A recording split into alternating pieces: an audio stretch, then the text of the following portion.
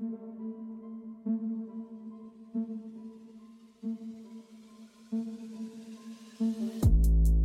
what's going on? What's going on? It's your boy Josue.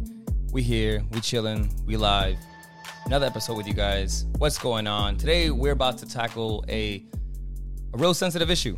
Only because somebody over here, like myself, who has a bias with defending the church, sometimes I have to listen to those who leave the church. They walk away from the church, and they almost evidently walk away from the faith. Not all the time. Some people believe in God, and they do not attend church. They still believe in God. Now, I got a few guys here who are going to help me out, kind of dive into this topic. I don't know if you guys want to go ahead and introduce you guys selves one by one. But we got some characters. We got some personalities. What's going on, my man, Pastor Ethan? What's up, Josue? What's going on, B? What's up, bro? How you feeling? I'm feeling good, man. I'm excited. This is actually some of the topics I'm like really, really passionate about. So I was like, I'm definitely going to be here for that. Okay. Thanks for the invite. Yeah, no problem, man. Just make sure that microphone is close up. What's going on, Miguel? What's going on, Josue? Not much, man. Not much. Today, I thought you could really, give some thoughts, some hood thoughts. Wisdom. Hood wisdom. Some hood wisdom. Hood wisdom. Hood wisdom on Christ. Hood wisdom on Christ. Hood whiz. What's going on, Pastor Jordan? How's it going? Not much, man. I'm so glad you're here. I'm so glad because it almost takes like biting my nail off to get you here. Yeah, it's like not wrong. me trying to hang out with Tony too, Ooh. You can't say that if Tony don't have the mic to respond. That's why I said that. So we're down to 9 fingernails. 9 fingernails. Good to be here. Good to be here. Finally. All right, we got last but not least, my man, Tony. What's Hey. going on, bro? T-Bone. Not much. No. Not much. Yeah. Not much. You I'm seem ready to have get started. you seem to have enjoyed this last time we was here, so I thought, I did. I'm just terrible on intros. I can't do them. Save All my right. life. All right. My name Obviously, is you don't have the enthusiasm to Tony. be a wrestler because you have to have that kind of enthusiasm to make an intro. I have enthusiasm. All right. Today we got Josue on the podcast. Oh yeah. So, before we even get into this, guys, I mean, what are you guys' like initial thought when I brought up the top 3 reasons people leave the faith, or the church? What was you guys' kind of like initial thoughts to the topic?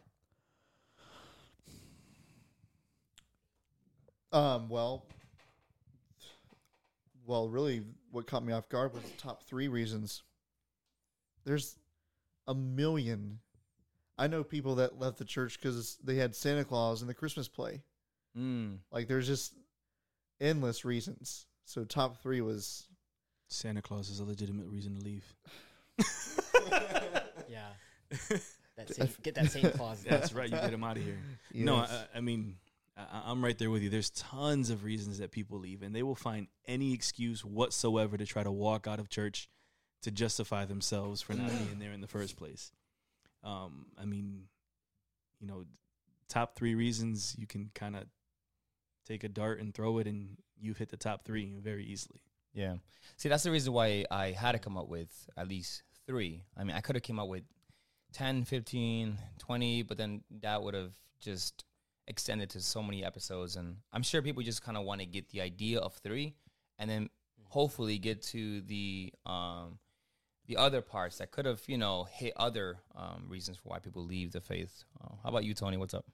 Absolutely. I think at the end of the day, it's never going to be one reason that someone leaves the church. It's always going to be a multitude of things happening over time. The same reason why someone leaves a job or leaves any other fellowship even is that there's just a continual problem after problem after problem, and then eventually just gets to the point I can't take it anymore. That's true. That's true. Ethan, you got any thoughts before we begin? Yeah. Like they said, there's an endless number of reasons why people leave. Yeah. Some of them are perceived, and some are like our actual reasons for leaving. Like we would agree with someone to leave. Yeah. So for me, I wrote down. You asked for 3, so I wrote down like just the 3 top reasons, personal reasons why, just like general reasons why people leave. Mm-hmm. So we're gonna get into that today. Too easy. Awesome. Too easy. So let's begin with the number 1 reason. And so this specific word will encompass a lot of different things, right? But I think we'll get into some reading the scripture, but it's the love of sin. And so, like, I truly believe that sin will pull you away from God. I don't know who it was, or D.L. Moody, but they said if you don't read your Bible, right, that will pull you away from God. Not attending church will cripple your walk with God. It's like the beginning of your spiritual decayness. Mm-hmm. And often than not, I will hear someone say, well, I don't have to go to church. I can hang out with friends, right? Or as I have it here, God and I have our own personal relationship. And I don't feel like it's wrong. I still pray and talk to God. So let me get over here into the book of Romans. Sorry, guys. And then we can follow up. I probably should have had that up before this whole thing started. So, book of Romans, chapter 1 and verse 24. What was that? Oh. So let me go back to this. Romans 1, 21 and 24, it says, for although they knew God, they did not honor him as God or give thanks to him, but they became futile in their thinking, and their foolish hearts were darkened. Claiming to be wise, they became fools and exchanged the glory of the immortal God for images resembling mortal man and birds and animals and creeping things. Therefore God gave them up to the lust of their hearts, to impurity, to the dishonoring of their bodies among themselves. The key words here would be, for although they knew God. It's not like they didn't know God. They know God, but they continue to live out in their futile and darkened mind. Any thoughts, guys? They knew God, right? Yeah. That's such a key part there, is that they knew God. But now put that into context of relationships with people, right? I know Pastor Russ, but do I have an in-depth relationship with him? Okay. Right? Mm-hmm. Or I know Fulano from down the street, my neighbor. I know Fulano too. I see Fulano every day. I say hi when I come out of my driveway. I wave to him. I know him, but I don't know him. Right. And I think that's where the danger comes in. When you have a superficial knowledge of someone, or in this case, God, it becomes dangerous because you know him in such a way that, yeah, I know about him. Oh yeah, he's the son of he's our savior. He sent his son to die on the cross for me. Yeah, I know what he did. Right. But it's Tuesday and I'm gonna go to wherever to go buy something from some place that I shouldn't be at in the first place. Yeah, it's cultural. It's kind of a cultural norm. You guys understand? That's what I was going to say was you can know about people but not know them. It's like we all know each other here, but we really don't know each other. Exactly. Right. And so, and also, I don't think this is what the verse is saying, but it could even kind of be talking about like what exactly do they know about God? Is what they know about God misunderstood? Yep. And honestly, well, I think what Paul right here is writing is that they have the truth that a God does exist. Okay, yeah, I was going to interrupt because we shouldn't misinterpret the passage here because it's literally just talking about all mankind, and that's important. But I think to speak to that, it's not entirely false for us to use this for a church because literally, all this is talking about, in general, people can know that there's God, but then it also speaks to the fact that there are people in churches who all they know about God is what everybody else technically should know, that, there is someone who created the universe. They never go back, they never go back. I'm agreeing with you. I'm saying here is for all that they knew God. I'm not saying that they knew about Christ or they knew about the things he's done or the sacrifice. They have an idea that a God or the God exists.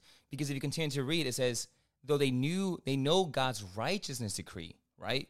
That those who practice such things deserve to die. They not only do them, but they give approval to those who practice them. So they know that God exists, and they know that certain things are wrong. Yeah, so he's clearing up that there's a God and that there is a decree. There's a good, there's righteousness, and there's like unrighteousness that he's clarifying here. Cool. So I think another thing I would add was I think we'll get to this, but I think a lot of people, especially young Christians, will get into a church and what they perceive of the pastor is what they kind of perceive of God. So when they're harmed by the pastor says something inconsistent, or when the pastor's humanity comes out, they think, "Oh, well, that I'm done with God," or even just forget pastor, even general Christians. So that has nothing to do with the love of sin. Mm-hmm. Well, when we go here to a love of sin, right? It says, how does the love of sin begin to draw us apart from God? So we'll give a few examples of how the love of sin can draw us apart from God. So someone who just loved to, let's say, practically play games, right? So the love of playing games, you are idolizing the video game. It's taken away from reading the scriptures, is taken away from being engaged with in fellowship. It's people who sacrifice their Sunday mornings to say, well, I worked so hard throughout the week. I think I deserve to play a few more hours. I'll probably just watch a sermon on TV, and I'm going to miss out on fellowship. And so this love of playing video games is literally putting your relationship with God at stake. And you've literally turned your video game, your PlayStation, into a god, because you're dedicating time to this false god. That's kind of pulling you away from the true God. Or you can do it close. You're not properly stewarding your money correctly. You should be at least giving the church some money, right, to help out with the congregation, help out with the church funds, help out with volunteers and people who go out and to do missionary. But you said, no, I'm going to buy more shoes and more sneakers. So your closet or your wardrobe has become your idol. You've literally made a platform. What is it called? Just a place of worship. Pedestal. A pedestal. An You idol. you take photos of it. You put it on Instagram. And look at my clothes. Sorry, I was actually going to say, I think more specifically than the love of sin, I think it's actually that they hate the conviction of sin. I don't think that they yes. I don't think they actually avoid church because they love their sin. I don't think it's that per se. I think it's more of they don't want to go to church because that is where their sin is revealed. I think That's what's more I think uncomfortable. those two things And can yes, you're right. those two I things agree go with that it's this. Obviously, them being convicted of sin bothers them because they love it, obviously. Right. But I just wanted to clarify because, again, I mean, I think there are church members that sit in church every day that have a pet sin that they will not get rid of. But they'll sit through a service. Oh yeah. I think it's I think it's those that I even would say that it's probably generally younger Christians. I keep bringing that back because I feel like mature Christians, it's harder for them to kind of step away from church. I think younger Christians in the faith who aren't discipled, it's easier for them to step away. So when it's younger Christians in the faith, it's not the fact that they love their sin, more it's that they don't like it exposed by the Holy Spirit.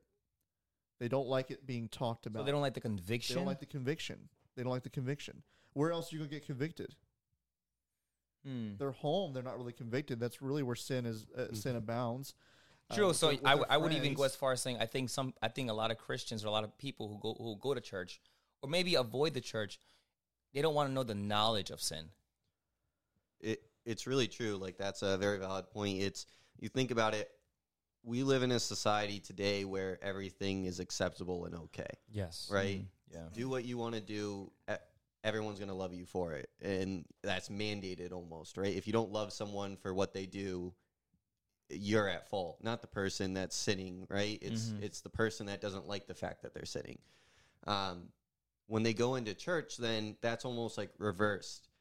So there's going to be two things that happen if that's what they want and they want to feel almost enabled, essentially. Right. Is they're going to either find a church that enables them, whether you want to call that a church or not is up to your own. And then, or they're going to leave it, right? Yeah. It's really a matter of that. And that's just the sin pulling them away. And then, like he mentioned, it's about being convicted. They leave because they don't want to feel bad about it, right? Right. The sin is wrong. They know it's wrong. But if they don't think or hear the fact that it's wrong, it doesn't process in their brain. If that makes sense. No, that makes sense. I have a quote here from Charles Spurgeon. It says, if you will not have death unto sin, you shall have sin unto death. There is no alternative. If you do not die to sin, you shall die for sin. If you do not slay sin, sin will slay you.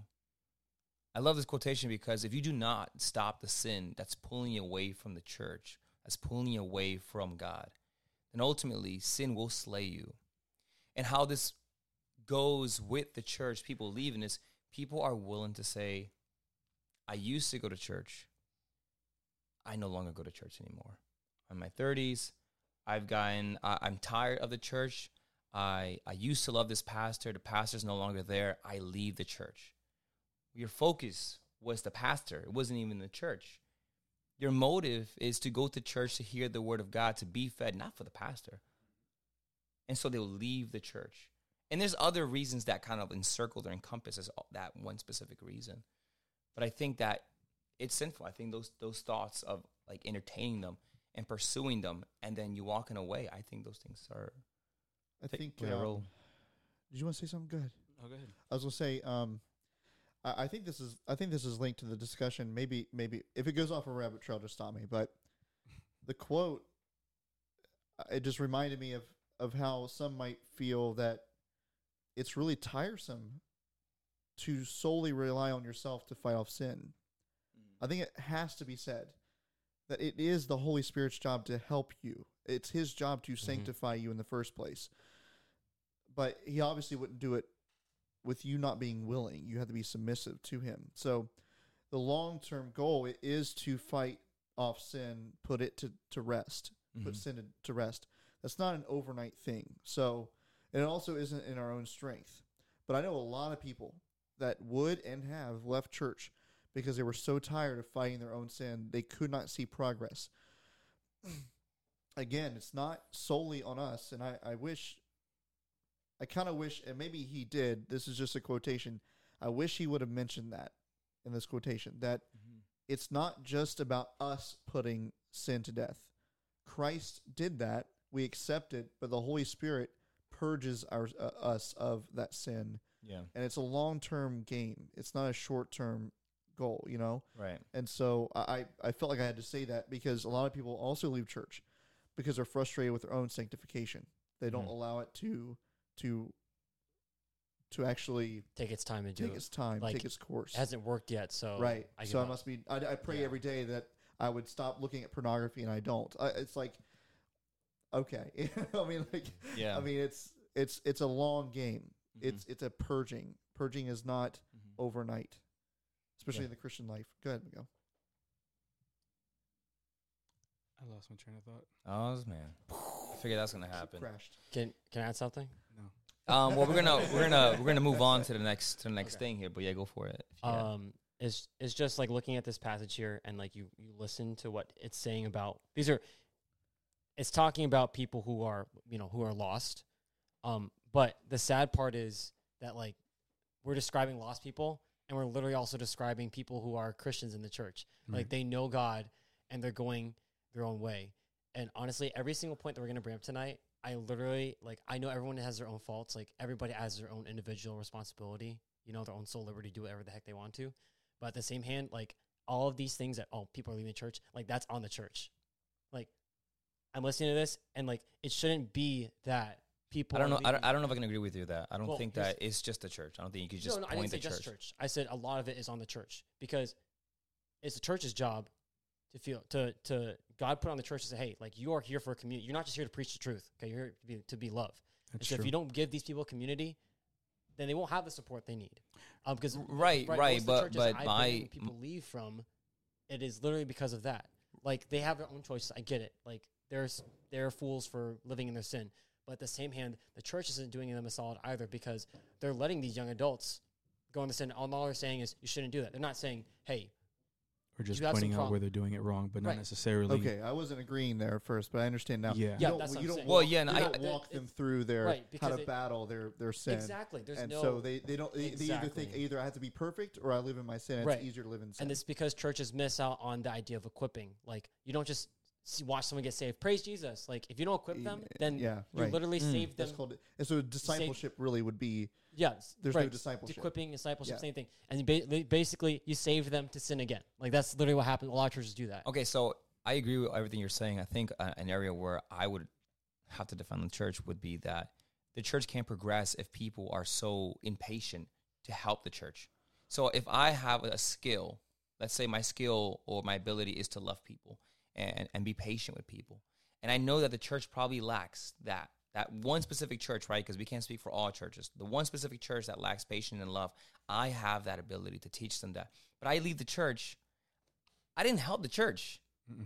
Right. It's If a two-way anything, street. I helped the It's a church two-way street. go further down the hill. Right. My responsibility, as always, even in the military, is if you're going to point out a problem, be the solution. Yes. So when people say, "Well, I didn't like this church because the pastor didn't do, a kid service," or what are you doing? Are you a member? Right. That's why. Are you That's why I helping? said it's a two-way street. Right. Yeah. It's So a it's not two-way street. always the church, but No. unfortunately, the church is the person looking itself in the mirror We and have saying, to. "Well, I guess I'm the one that's always messed up." We have to. But bringing it back to the love of sin portion, Mm-hmm. you know, as someone coming into the church who is being bombarded with the fact that they sin, right? Mhm. Being confronted with their sin, there needs to also be on the church's part to love them through that. Mm. You know, it's just like with your kids. Yes, you want to correct them. Yes, you want to make sure that you're directing them in the right direction and making sure that they're doing things appropriately. But at the same time, I can't sit there and be like, Isaiah, you need to make sure you do this. Isaiah, you're doing this wrong. Isaiah, you're doing this wrong. You need to make sure you correct this. Why didn't you do this that way? Right. Without loving and guiding him through it as well. And it's funny because a lot of what happens with the church as far as how we handle things as a church community, as a church body, kind of reflects back to being a parent, Mm-hmm. you know, because we have to be able to be, as a church, structured for them, for those people that are coming in, for the believers that are already there and the new people that are coming to visit, but at the same time being able to love on them in an encouraging way, being able to be willing to speak to new people, you know, not be closed off, not be standoffish when we see people that come into the church that may not dress the way that we would have wanted them to come into church or something like that. Yeah. So there's definitely a lot that goes hand in hand between the church and the person as an individual, Yeah. but it's a very delicate balance that we have to find. Before we move on, I want to add to that though, and not clearing that up for anyone here, but for those who might be listening new to the faith or something like that, loving them through it is not validating that they're okay. Correct. It's not enabling. Correct. It's not It's not enabling. saying that what you're doing is right. Right, because God did not do that for us. Nope. Right. He said, "I love you, but I'm dying for your sin, and I will assist you in overcoming those habitual sins." Right. And what that looks like is, again, developing. What did you say? Or you said equipping, right? Equipping Disciple. Right. The same Right. thing. Yeah. Their way out of that, and not just saying you got to change. You got to change. Yeah. You Right. got to Yeah. say, "Oh, okay." And it's funny because that's a perfect segue into what the next Yes. piece is Yeah. going to Good. be, Yep. Yep. which Right. is So we got this issue that Christians are apparently just labeled, right? It's called hypocrite. And so the meaning of a hypocrite is a person who puts on a false appearance or a virtue or religion, a person who acts in contradiction to his or her stated beliefs or feelings. And we have this other issue called the poor Christian examples. Now, before I get to these passages here, I want to say that this one had to have been the number one thing that most people either left the church or refrained from the church. Mm-hmm. The hypocrisy within the church. This I don't know, this growing fungus that people will always say, what's growing and growing. There's hypocrites everywhere. The pastor said this, but he was doing this very same thing when he left the congregation. Or my mom said, don't say curse words, but just a few minutes ago, she just cursed me out.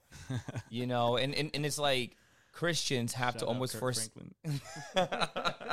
Christians almost have to forsake their human sinful nature at all costs, and it's hard and it's unrealistic, and many times we fall, but when the person who's not a believer falls, it's almost perfectly fine for them. Right. And I'm this specific piece here is something that really kind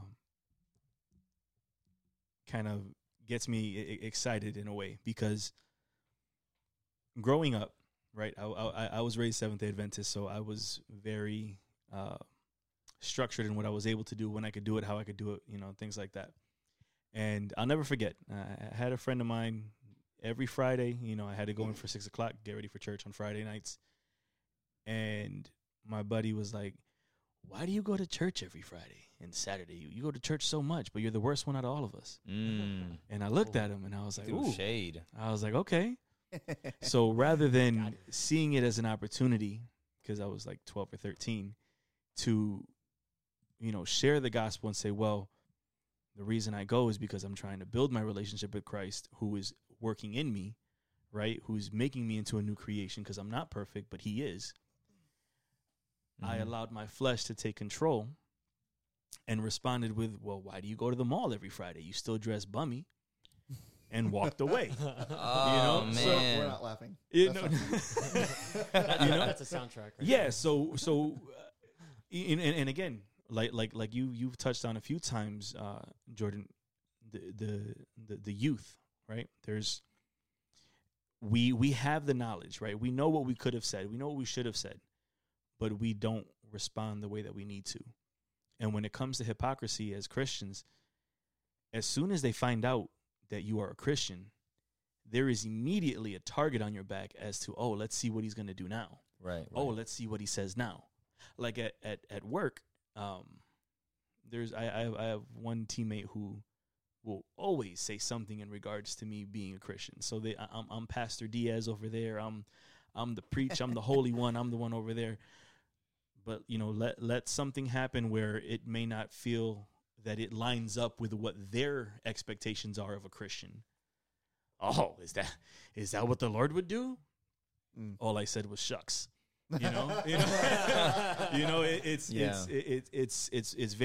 very challenging sometimes. Like you were saying, Josue, that you know people see us in a certain way and expect us to be perfect at all times, but in actuality, that's not what we're called to be. Yeah. We're called to be like Christ, but that is working towards being like him through the strength that he gives us and the transformation he puts in us, not the fact that we are going to be like him in the fact that we are perfect. And, Right. and that's what the world doesn't understand. You said something at the beginning that fits in perfectly now. How, I think it was Josue and you, before we even turned on, that we were talking about putting something on a pedestal. Classic example. The church has done a really bad job at putting people on pedestals. And what do people outside the church see? They don't see the church members they don't see the general, they love each other. No, they see they follow this dude. Oh, they follow this chick. And so because of that, now we have people outside the church looking and saying Christianity is Mother Teresa. You know what I mean? Our Christianity is, and don't get me wrong, we should honor to whom honor is due, right? So we should honor those people. But then because we put them on a pedestal, now people outside look at that person and say, this is what Christianity is about. So we put these people in glass houses, and then when we fall, we make them our examples to everybody else. See this person? So when they fall, we just shot ourselves in the foot. And so I did a study actually a year and a half ago on why young adults leave church. It's not full spectrum, obviously, and it's a limited. So I think it did 1,000 something people. But ages 23 to 30, the top two reason, number 2 of why young adults are leaving church members seem judgmental or hypocritical. And that, again, I keep saying this, it's a mark on the church because we expect people to be perfect. And because unfortunately, not we, I think our church does a great job at this, but most churches do a terrible job of saying, hey, a good Christian is someone who's perfect, not someone who's like Jesus. I mean, so I think it's a fault with those who are not in the faith. I go to school and I have to practically learn atheism in school to get an understanding of what atheism is. But unfortunately, for those who are not Christian, they have no homework to know what Christianity is. And so they already have these presupposed ideas of what the church is and say, well, aren't you a Christian? Aren't you supposed to be, perfect? And you're like, well, aren't you a human being? Don't you want a Bible so you can read it? Because that's not what we're called. Right. So there are things that as Christians we fail as far as saying we're not perfect to clear it up. But I mean, But whose fault is that, right? It's not the non-believer in that No, case. it's not the non. It's, You're right. it's not, right? It's Yeah. up to Christians to start prefacing and being like, look, We're broken people. I'm not perfect. Thank you. mhm. Yes. I have to constantly work on myself to better myself, Yeah. right? And in the same way of that hypocrisy and idolizing someone, you have to Ooh. preface, you don't idolize a person, right? You have to be a good example to draw someone to Christianity. I was at literally the about end to of the say day. that we are meant called to Exactly. be examples, not But idols. Once There's a we've big become, difference between the two. but once we've become that example and draw them to Christianity, we have to point them to Jesus. Right, It's- we step out of the way. But part of the example is that we're not flawless. Mm-hmm. Part of the example is not perfection. Mhm. Part of the example is that I need as much repentance as anyone else does. Right. I need Christ as much as anyone else does. That's actually, we're not actually, okay, when it says, when we're supposed to be Christians, in obviously there are, what's it called? There are immutable attributes of God. Yeah. What's the other word? Mutable and immutable. They're immutable. Okay, so mutable would be we can love. Okay, Mhm. not to the extent that Christ loves, obviously, but we can love. We are called to love unconditionally. Mhm. Okay, that's not a calling. It's not a gift, not a skill. It is a command. We are called. I'm sorry, I just said what's not a calling. We are commanded to love, but we're not going to be as holy as God is. We are called to look to His holiness and strive for that with the Holy Spirit's help. But we'll never arrive there this side of heaven. And so the problem, kind of going back to what you were saying, was that we have put the standard on ours, not from God. We have set the standard to be perfect. God hasn't. God never said that we had to be perfect. God actually talks about the perfecting or the maturing of the saints, which means we'll never attain it until we see Christ. Right. And so what would help is if we be a witness of the church being a hospital and not a place for perfect people. It's a place for sick people. In your situation, Miguel, when you were younger, and if anyone were there, not to convict you, but but the response in those situations, I think you would agree, would be, yeah, I'm a mess. That's exactly why I go. I need help. I need to go to church because I'm a mess. Come on. 100%.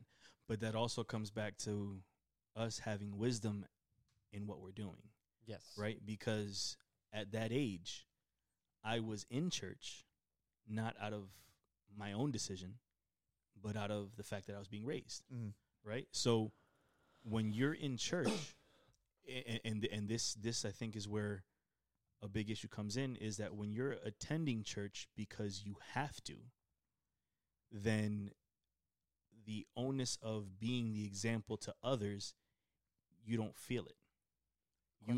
What's up? Question.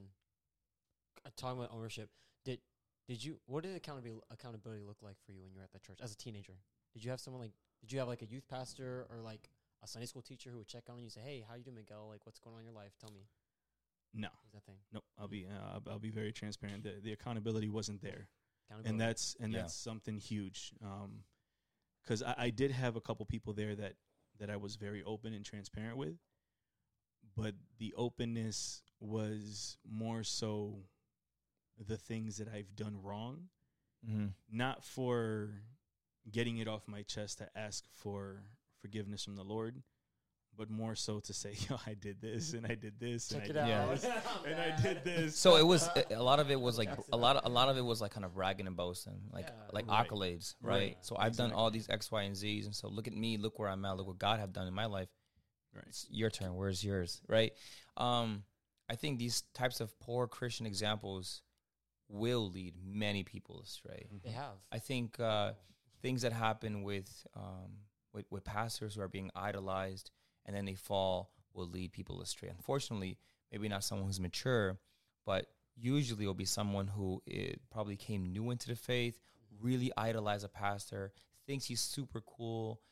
I don't know if I would say they're very mature and meaty in the scripture, maybe. And then when Jimmy Swagger fall, everyone's like, yeah, that's it. I can't do this no more. He fell. There's no way. Or let's say, Hillsong's pastor fell. I can't follow Christianity anymore because this poor Christian example. And I'm not saying that the reason why that individual left Christianity was because of that one's pastor's fall. It could be a straw that broke the camel's back. Well, I would say it was that person's probably a cumulative experience that said, you know what mom said was true. What my friend said was true. Christianity is a fluke, is a joke. How could they possibly have the truth and live in such a way? But I definitely want to keep on moving. And so I'll leave you with the last thing, and I'll read this, and we'll continue. Oh, I was just going to just move on. Oh, so in Titus 1:16, it says, they claim to know God, but their actions, they deny him. They were detestable, disobedient, and unfit for doing anything good. Now, this is actually referring to the, what's it called? What's that word? The cestial, right? In Titus, he was told to Yes. to have an elders, to put elders, right? And so The pastors. I concur. yeah, okay. Pastor Can things, yes. can I? Are you going to add? Some I'm more trying. stuff to it? I'm trying to find the word here on the scripture is referring Is that a word in the scripture? the Cretians. Oh, the Cretians. The Cretians, yes. But these Yes, types or of like Christian- or these types of Christians. attributes are very much Or applicable. crusties. Sure. Let's I go want- on to Can I- the wait. I want to add one more thing since Tony didn't okay. take advantage of this. I was going to say, if you want to really turn away kids from church, be a hypocrite in your home. Ooh, Mm. come on, that's good. Yeah. Okay, so we talked about this on Sunday, a Sunday night, and I had said, no, maybe it wasn't. Maybe I don't remember. I was talking about this recently. Part of being an example of the believer. Oh, it was Sunday. We were just talking about being leaders, examples, good examples. I said part of that is actually admitting when you're wrong, like not trying to cover it up, or being something at church and not that in home. And I honestly even think that it's hypocrisy. I mean, this, and you guys kind of know this. I don't want to get into it, but the worship experience has been a new awakening for me. I didn't know anything about worship until this past year. Okay, genuine worship, and I'm thinking we worship on Sundays pretty well, but I'm concerned about the homes when it comes to worshiping or loving. We love each other pretty well. How about our spouses or our children? Are we there for each other more than them? And so I think that kind of hypocrisy as well, especially for pastors. We are there for everyone else and serve everyone else more than our families. And so I think that is a sign of hypocrisy as well that needs to disappear. I really want to touch on the whole kids thing too a little a little bit.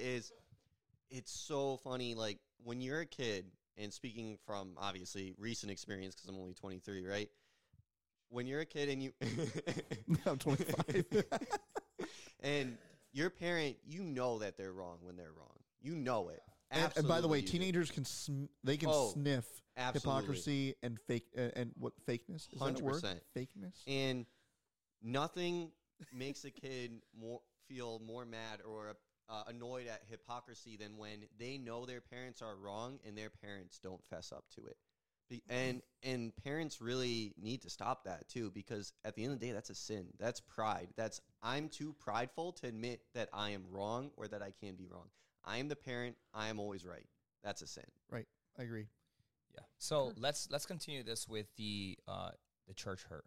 If I had a drum roll beat, which I recently deleted, I wouldn't be able to do it. All right. So church hurt. As a cat. This is the real deal. This is the real deal because ultimately, these are the stories that really do drag, a spirit in your heart because you're like, man, this is real. So I'm gonna give you guys a few of these examples I found online. A young couple forced out of their church after they stood up to a narcissistic pastor. What is the first word you guys think of? You read Wait. it. A young couple forced out of their church after he stood up to a narcissistic pastor, a pastor that everything has to revolve It's a around cult. them. It's a cult. Yeah, Westboro Baptist. Not surprised. Yeah. Second one, a kind-hearted woman who was told that she would burn in hell if she made friends with the wrong kind of people. It's a cult. It's a cult. That's a cult. Independent. That's a fundamental- No, Bi- dude, that's an any down. So like I definitely do Pentecostals have are like I that do too, have a right? line I draw, and I think it's a very wise line is, yeah, Christ hung out with sinners, right? Sure. And all of a sudden, you can talk with them, you can mingle with them, you can understand who they are. You don't have to partake in what they do. But I will also go as far as saying is we're not Christ, and we don't have that type of God-like control. And so there has to be a fine line where we can say, I will hang with you in public, but I'm not going to hang in your house where you're smoking weed and you have alcohol all over the place. It's a matter of influence. Sorry, it's a matter of for me. It's a matter of like influence. Like as an adult, you just have to know. At the end of the day, it does fall on you to know your boundaries. So you have to know what you're going to allow. Like, how much can you be around somebody and that's when before they start influencing you, or like at what point does me spending time with Jordan cause him to influence me? Look, it always goes for groups too, right? If you hang around 9 people worse than you, you're going to bring yourself to their level. Yes. If you hang around with 9 people better than you, you're going to rise up to their level. Yeah. So on that same subject, you have to, right? As a Christian, you have to reach those that need help, which means putting yourself in harm in that way. That's in some way, shape, or form. Yeah. But to You guys do are welcome that, to hang out with me you also anytime. have to limit your exposure. If you go and only hang out with the wrong people to try to save them, you're just going to end up falling like they are. You're toast. Yeah. So you do have to limit the amount of time you spend with those people, but you also have to do it. You can't just sequester yourself to those that are the best, because then you can't reach those that need help. Isn't there a song that's, I know there's a song that's called Church in the Wild, but Andy Mineo came out with a song years ago called Church in the Wild. And the whole purpose of the song was... What's a wild in the church? Okay. That'll preach. Yeah. Well, it's about Christians going bro. into the wild, into the lions, tigers, and bears. That's how he calls it, right? He refers to it. But it's getting yourself out there in risky areas, in the battle zone, and meeting people face to face. Not playing the background the entire time, but you want to definitely get, up in center. But I want to go back to the fact that obviously we're talking about hurt right now, right? I think what that kind of that example speaks to me with is how you say things matters so much. Mm-hmm. There is wisdom. We just spoke about how that wisdom applies in that phrase. But if you go to someone and like, you're going to burn in hell if you talk to this person, right? You're turning them away because you're not saying it in a positive way. You have to say it like, look, if you continue to hang around these people, you may be influenced by them, especially if you're spending a large amount of time. Just be prepared that they can drag you down, right? You're saying the same thing, but you're saying it in a polite way, which is more likely to go through, not put someone on the defensive, and then also not turn them away from you because of how you say it. I was also going to say that if it's true, what you say may be true, but like you said, how you say it is really determines how they receive it. But what this is saying is not even true, because nobody is in hell burning because they hung out with the wrong kind of people. Right. Nobody goes to hell for hanging out with the wrong crowd. Bad doctrine. Yes. Yeah. just like, and by the way, not to get on this rabbit trail, but no one goes to hell because they're gay. Right. Correct. That's not true. Right. People go to hell for one reason, and that is rejecting Christ as their Savior. Amen. That's it. That's the sole reason. That's it. Otherwise, every sin that we commit, I mean, you know what I'm saying? Like at Yeah. that point, it would be saying that there's certain sin that's worse than others. right. Right. And there there's is, not. there is no tier to sinning. Right. Right. Let's go with the next point. A man who opened up about his struggles only to be told his depression meant he lacked real faith. Now, Church is afraid to address real issues. well, That's what I think this about one, the lack Or of real uneducated faith. too. Well, no, this one specifically, I think it has to do with like word of faith. People of like the Oprah Winfrey or Joel Osteen's. If you Oprah or even Winfrey's a pastor. Houston, right? Bill Houston, I think his name is, from Hillsong.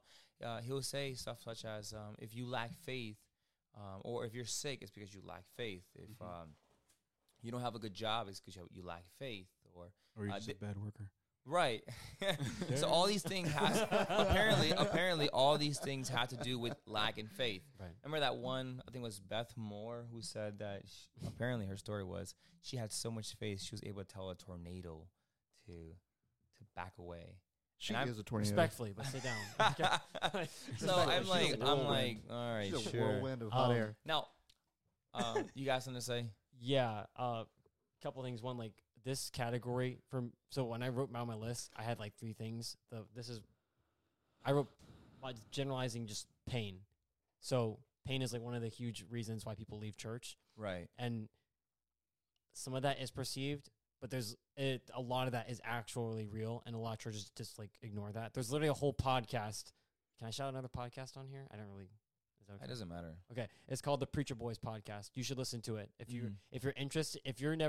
If you think that the church is a place where like leaders are perfect, then like these are people who they have testimonials of people who have been like scarred. I don't agree with the premise of the pod. I think stuff like stories like this do more damage than hurt to the cause of Christ.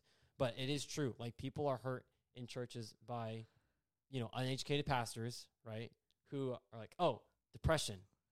I don't really. You just need to be joyful. Yeah, you need to You be need more to fill the joyful. spirit. Or like, hey, this lady maybe needs to have maybe wiser choices in friends. Right. And so they say, but they don't know how to like equip her and say, hey, no, it's okay for you to be an adult and make grown up choices and not let me choose for you. But here's some of the steps. They don't want to walk her through the steps to being a great friend and how Gotcha. to be a godly friend. Yeah. So they say, well, you're going to burn in hell. And then the same thing with oh, I don't like how you confronted me, so you're out. You know what I mean? Like, I don't. Mm. Let me add 2 things. Tag 2 things. I guess onto that's that. my one thing I wanted to say. Yeah, I would actually add one more thing to this, and I would add it to the last point there, the one you just read. Someone opens up about sexual abuse in the church or out of the church. That's what, like half of this stuff here is. No, brought up no. right here. We don't touch those things.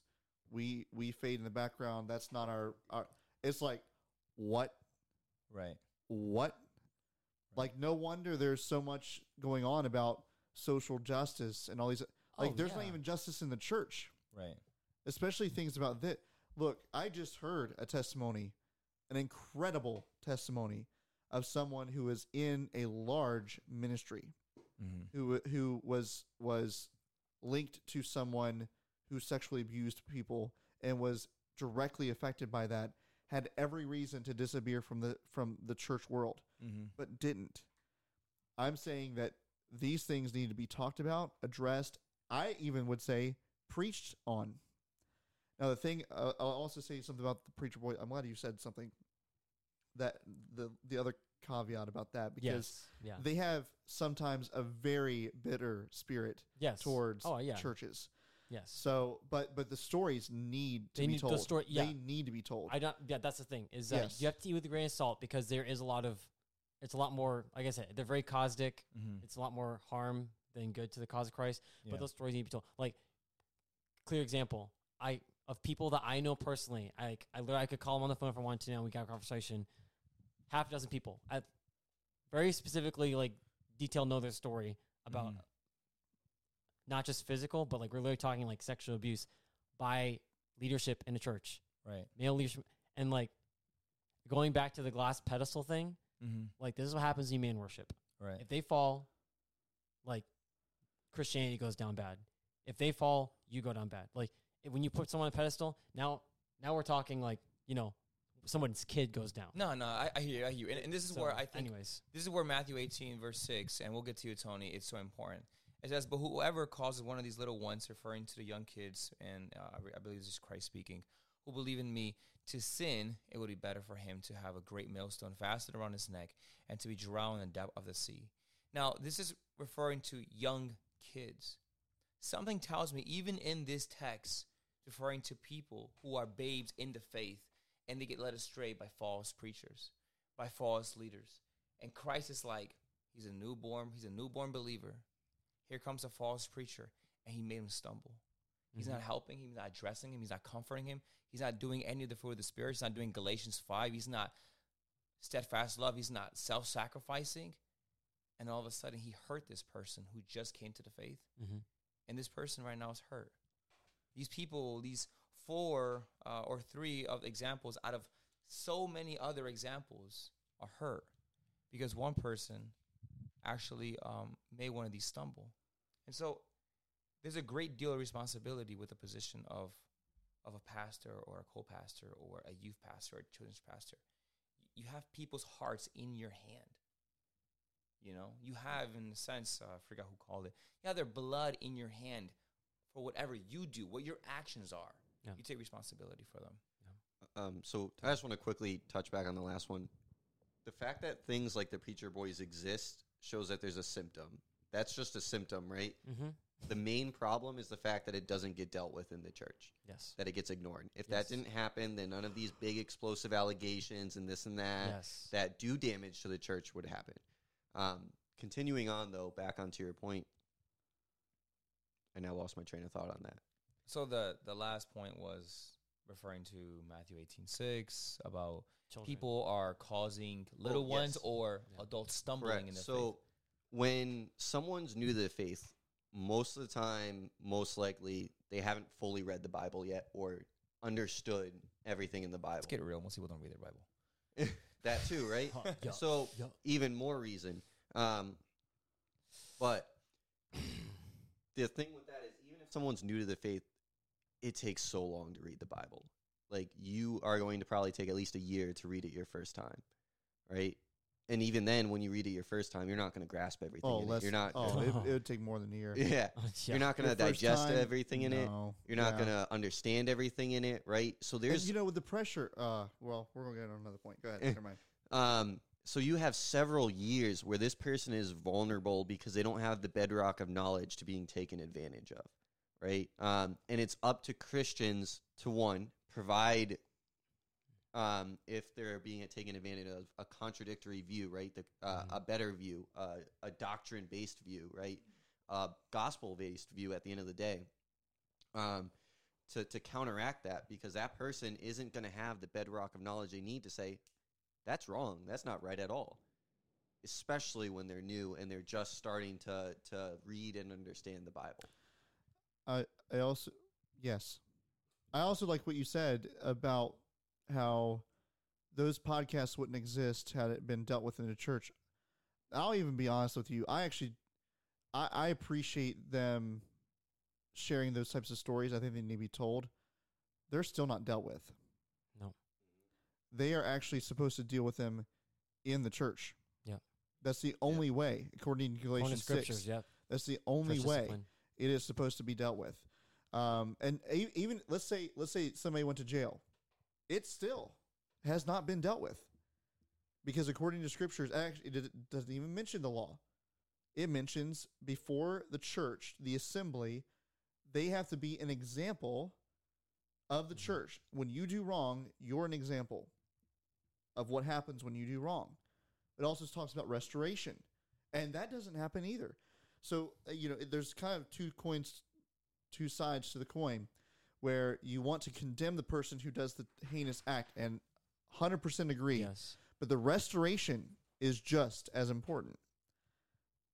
I don't know if we want to get on that topic or not. No, we can hold that for next time. Can I also talk about church, the other side of church hurt too? Because church hurt doesn't mean that your sin was called out and now you're hurt. That is not a legitimate reason to leave. That actually wasn't even mentioned. Okay, and there's a reason why, because it's not legitimate. Mm-hmm.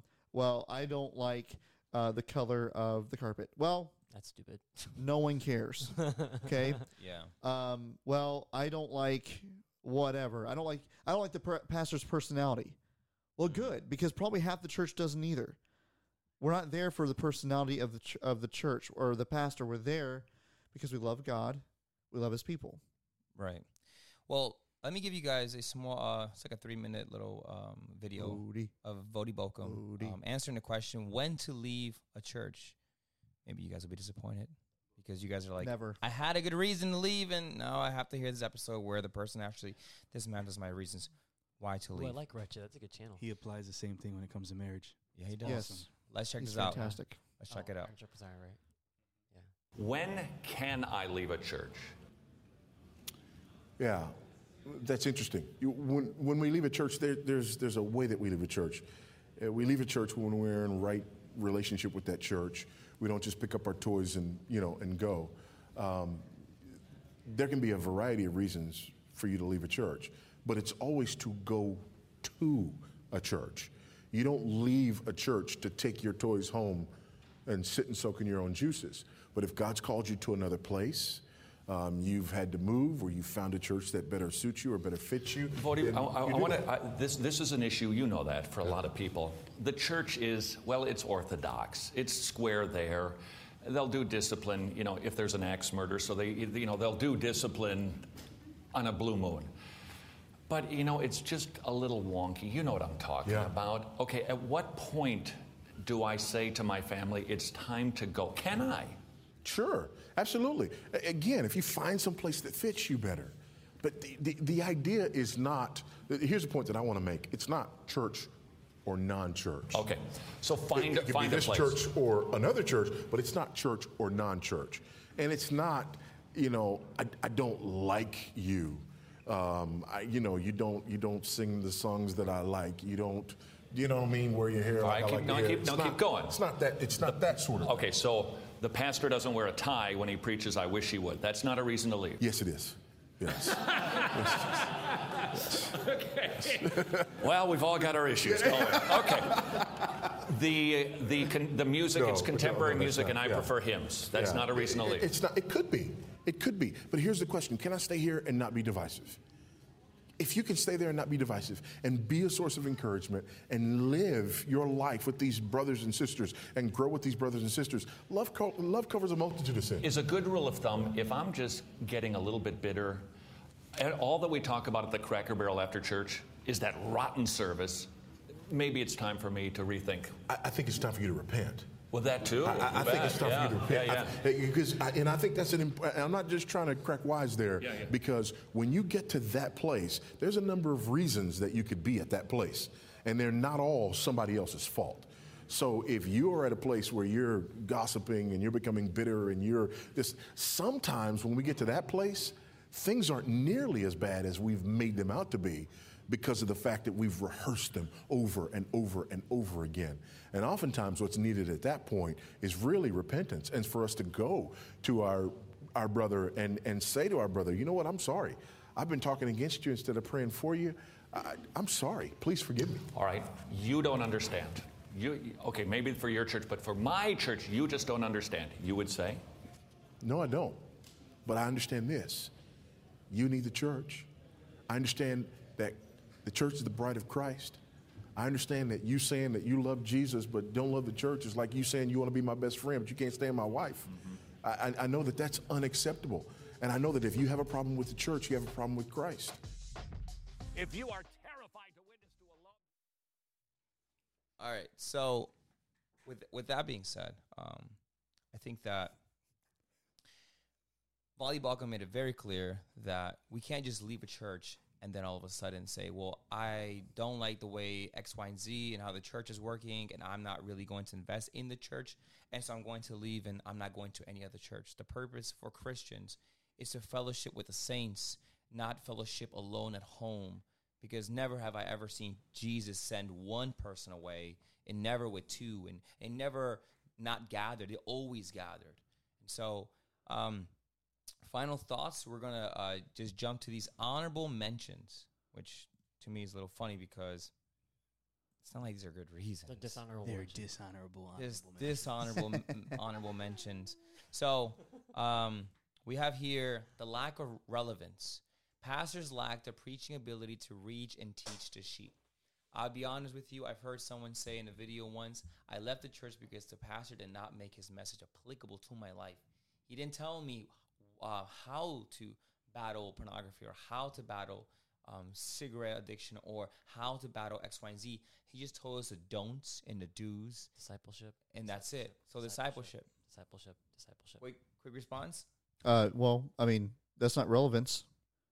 Application is part of applying of preaching the scriptures and teaching it. Mm-hmm. Lack of relevant. The Bible's never been relevant. Well, no, lack Never. of relevance to people's lives. Like, if okay. I thought you meant like it's not relevant for today. Like, no, like let's like I understand now. Like I think it was Dave Chappelle who says that depending on where he goes to, he has to sort of change up his jokes to the community. that would make sense. So So, like, yeah. your style of preaching will work with us because, well, it keens to us. It works with the way our brain works. But if we were to put you at a different church, maybe a Pentecostal church, maybe they won't allow you in, but you can try. And maybe you have to be a little more charismatic. Well, I was gonna say, because there's two sides to that coin. I know we're trying to like speed through these, but one is the word of God is profitable for doctrine, for proof, for correction. So like the preacher's responsibility is to make sure it hits all those. It's not just doctrine. Mm-hmm. A lot of like independent, like at least in the circle that like our church in like the IFB movement, a lot of pastors just focus on doctrine. Right. But they don't focus on the other three things, which is correction, reproof, instruction, righteousness, which is Instruction. literally which is It's like the how-to. Here's not just what to think, but here's how to think, so that in the future I don't have to tell you what to think. You already know what to, because I've told you how. Okay. Next one is no plugs. The church offers no weekday gathering for fellowship. Now, this is far and in between. I've been to small, Spanish churches, and I have to admit, they have plugs every day. Every day. Every day. They have vigilias. They have every day. And for even bigger churches, they tend to have a lot of them often. The problem is with the bigger churches is because you are not a name, you're a number in those big churches. Yeah. Now you almost have to find the group and the people and their email and their number and where they live. And for someone who's an introvert, that may not be something that they're willing to step out of their comfort zone to do. So then, again, that's not necessarily the church's fault. That's true, yeah. That's not the church's fault because, no, hear me out. So I came from a larger church where the integration of people in small groups was pushed. It was encouraged because they knew that if you belong to a group, that's where you start growing your relationship in there, right? That's where you start building roots. They had a place for you to sign up for it. Mm-hmm. It's a spot right there. You go there, you get the information on it, and then they'll reach out to you. Mm-hmm. But even as an introvert, you still have to go to that spot and sign up, and True. then have them reach out. Yeah, because I think there's like church. There's a way to conduct yourself in the church, and I don't think it's a church's a member of a church responsibility to hover after every member that walks in. Lord. In fact, that over them. that to me is, I don't want to be here. Exactly. I don't like when people come to me and they say, "Here's a slip. Give me see your number. Let me see your name. right. Let me see where you're from." That to me is like, whoa, like I don't even know if I want to be here because I'm just visiting, right? I don't know if this is my home yet. A pen, Yeah. a mug. I'm gonna throw a stat and then a quick thing. So one is that's the number 3 reason why young adults leave the church is they don't feel connected. Now it is on them, but it's also it's always a two-way street. But they don't feel connected with people in the church. So I think that's an individual problem and also a church problem. The other thing I wanted to add though, real quick, was for this thing, no plugs. The church offers no weekday. Look, for church to think that's not necessary. Here we go. Not forsaking the assembling of ourselves together, as a matter of some is, but exhorting one another, and so much the more as you see the day approaching. We're not talking about just gathering the church. Of course, it's talking Can you about just say gathering. what verse that was real quick? Hebrews Right here. 10:25. Oh, you did name it at the beginning? Yeah. Oh, I didn't hear it. Sorry. Yeah. So, it's on there. So like we're not just talking about like gathering on Sundays. We're talking about like the apostles, like they house to house daily, exhorting one another daily. Like, anyways, that's my word. What's going on? Well, I was going to say that it's in the conversations that we've had, it's been a lot of it's this group's fault. It is rare that it's a certain individual or group's fault. A relationship is a two-way street. Goes both ways. It is not, and it's not Now, look, someone on this part of the relationship may do something wrong that pulls this side away. That might happen. But what I'm saying is, in order for things to work, you have to put. I'm going to say something. You may disagree with, Miguel. Even introverts have to take a step. Mm-hmm. My wife is a perfect example of that. That's true. They have to take a step, but even extroverts have to take a step back. Yes, everyone has to take a step. You have to take a step, and it's almost like, and I honestly feel this way. I feel like our generation needs too much connection. It's like we need to go above and beyond for you to even step through the door to have any sort of commitment. It's like, no, you are committed to Christ, not this building, not this church, not this people. These people are going to mess up. So what do you? It would be like a yearn and desire. If you yearn to live for Christ and you desire to draw closer to Christ, it's not the church's responsibility to kind of give you some sort of like tactful way to do that. And it's not even their place to even place necessarily that desire in you. Right. It's Christ's job, and He will. Mm-hmm. What that looks like is different for every church. We reach the people differently than other churches do. Mm-hmm. So wherever or however we reach them, just jump in. Yes. Gotcha. So, the introverts can find things to do. You don't have to go out and be in front of anyone doing anything that causes you to have a lot of attention. So we'll have an introvert Bible study group. Nothing would be said. Nothing will be said. Tony, what's up? The thing is, while it is responsible, like an introvert should make a step, right? It has to be the church's job to enable the introvert, right? So, for example, rather than if you're a big church, right? If a new guest is there or someone new isn't going to know necessarily that they need to sign up over here, right? Unless you tell them. You need to have announcements and things like, look, if you're a new member of the church, you want to join some fellowship or experience something, there's a sign-up sheet right there. We will reach out and we'll get in touch with you so that we can, connect with you and create a fellowship. You know right? who does a really good job with that? Huge churches do that. Believe it or not, Metro Church. When I was, Life Church. No, Metro Church in D.C. When we were located in Alexandria, we went to D.C. Metro, or they call it Metro Church. They did a phenomenal job at that. They had these Star Wars like wands, and they'll tell us, look behind us if you're new, and they're just waving it in the air, and they have shirts that says, "Come here, we welcome you." And then, but the thing is, the welcoming session was like 5 minutes, but no one guided you there. They just said, "Come here." And then you walk and you sat down and you watched like a 2-minute video or so of how the church was started. And then at the time it was David Stein. He was there. But yeah, I think the church needs to learn the science behind people's personalities. I have to say something. It's an itch. I have to say it. Okay. What's the itch? I think that could be a problem. Because again, I actually disagree with the fact that it's the church's job to enable the people. I'm not saying the church has to do it. It's just a nice compliment to the church. I feel like you should go out of your way to disciple others. I feel like you could also go too far and bring. Does that make sense? What I'm saying? No. Well, so go ahead, Miguel. Okay. I'm seeing where you both are. You don't want to have too much on one side. You don't want to have not enough on the other. Basically, what is going on here is there's not enough information being transmitted from the pulpit to the people to be able to get themselves connected to where they need to be, right? That's where the issue is, because if anyone were to say that the church that they're going to has no plugs, has no way for them to get connected, has no way for them to get integrated with everyone else in the body, I guarantee you that person just missed the information. Why? Because every church is all about, I take that back. A good church, and most churches that are run correctly, with God being the actual head and everyone else falling underneath him, is going to have ways for people to get connected very easily.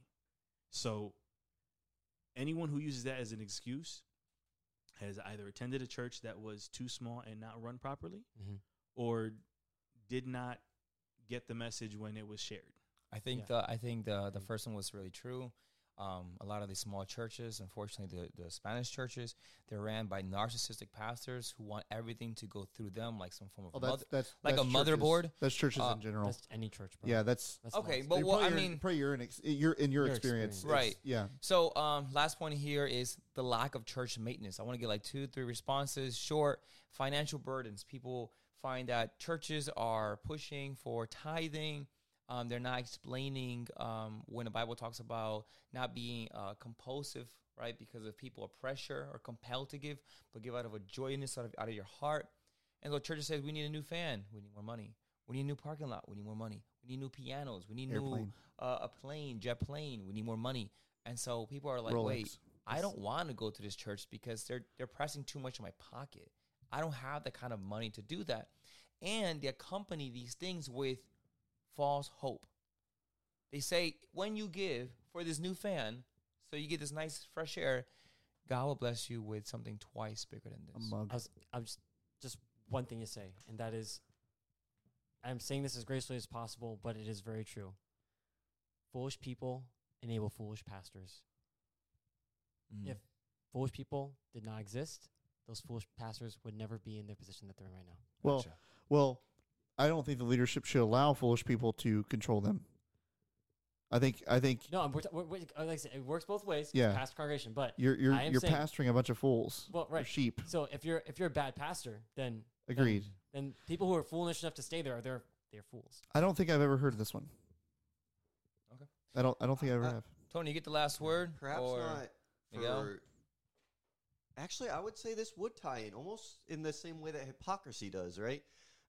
If a church is constantly asking for money to do good, but then you see a pastor with Word. a multi-million-dollar mansion or a jet, which no pastor should ever have in a million years. There's no pastor, in my opinion, that should ever have. Wait. a One multi-million-dollar pastor did have it, and his name is Ravi disagree. Ravi Zacharias had it. He He felt the should. He's not a need. pastor. He's not a pastor. No. He did conduct himself like a pastor. He did preach in multiple He was an occasions. apologist. He was not a pastor. He's a No, preacher. but he was considered an elder. He was appointed as Oh, I an agree. elder. Okay, yeah, he was an elder of church. But But there's no reason whatsoever that a pastor should ever have that, right? Though if you have that much money to live with those means, then that money should be going somewhere else. It should be going to serve God and not to serve your multi-million-dollar mansion and your wait staff. does that apply to anyone else? I'm not a pastor. Okay, so wait. Can we get on that? Wait, Jordan. We know we'll have to go that on Okay, the fair next. It's not Preachers and Sneakers podcast. Oh no! All right, so we're gonna end it there. Tony, finish your thought. I interrupted But you. yeah, That's my fault. 100%. And it goes back into that hypocrisy. Like, why would you donate to a church if you see that pastor spending that money not for God, Agreed. but for frivolous pursuits? Mm. And I don't, Frivolous. Big brain. don't misquote me, right? I don't believe that a pastor should drive a 2002 Honda Corolla because he's a pastor. What about Or I don't- 2001 van Toyota I don't believe Sienna? they should necessarily drive that either. But if you can afford an Aston Martin or a Lamborghini and a $2 million mansion as a pastor, you're doing it wrong. And you're a part of the wrong church if your pastor has that. I'm not saying that a pastor can't live to where he can give a nice home to his family or a nice car to his family. But no pastor in the world needs $1 billion jet or $1 million house. You know what I noticed? I noticed that these Word of Faith preachers are the ones with lots of money, and they're the ones with bigger houses. You ever notice a lot of these Protestant preachers don't have any of that? Paul Washer lives in the forest. John MacArthur lives in the hill with a cheap house. Billy Graham had, well, not a lot of his books, hang a lie, right? You also have Mark Driscoll at a small little home in Arizona. But these pastors are way, I would say, they really do speak the truth of Scripture. But then you have Stephen Furtick, who I guess he deserves a massive house. Joyce Myers has a massive house. She's not a pastor.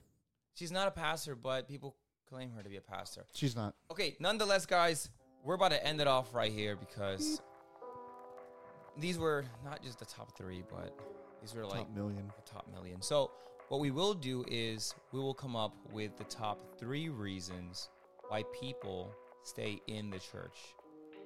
And There should be only one.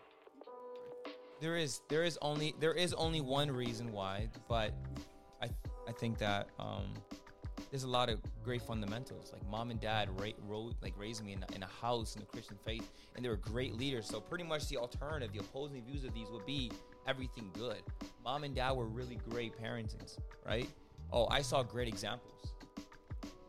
In the midst of all that, guys, I hope this episode has been nothing but nutritious to your soul.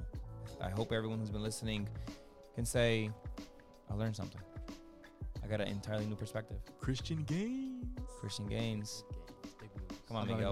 even We all know you enjoyed all Hey, Ellen G. end it White's for us, books. Miguel. End it for us. Go ahead. End it for us. White. Wow. Ellen G. White. My girl. Beep. All right, guys. With all that being said and done, may the grace of God and the peace of Holy Spirit guide you into all blessings. My new email will be posted on the description box below. Until next time, deuces.